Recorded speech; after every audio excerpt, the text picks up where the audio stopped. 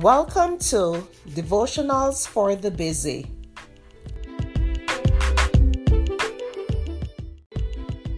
The topic for today is Life's Not Fair, and that's okay. The scripture is Ephesians 4 verse 31. Get rid of all bitterness, rage and anger, brawling and slander, along with every form of malice. Sadly, the world is filled with injustices.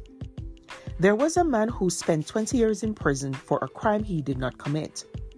His wife committed the crime and finally confessed right before she died. When he was finally released, his tuberculosis, contracted while he was in prison, had gotten so bad that he lived only a few more years. I believe his difficult life, lived with an attitude of forgiveness, gave God more glory than someone who has a great life but is never content. Our suffering does not please God, but when we have a good attitude in the midst of suffering, it pleases and glorifies Him. Having a good attitude while we are waiting for God to bring justice into our lives makes the waiting time more bearable.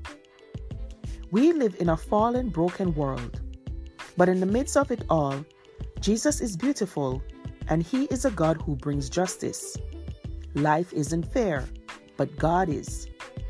He heals the brokenhearted and their wounds and bruises. We may not know why things happen the way they do, but we can trust God and know that in the end, He's going to sort all things out.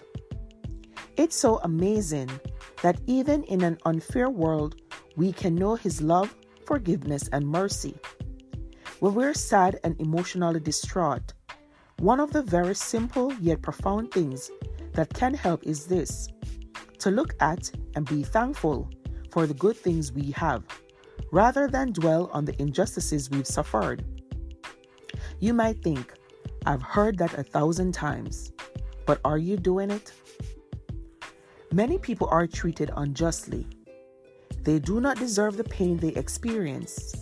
But I am so glad that even when I go through ugly, painful things, I do have Jesus in my life to help and strengthen me. Through His guidance, we can be burned, but not become bitter.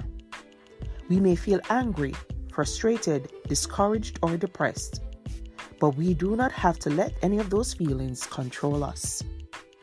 Thank you for listening to Devotionals for the Busy.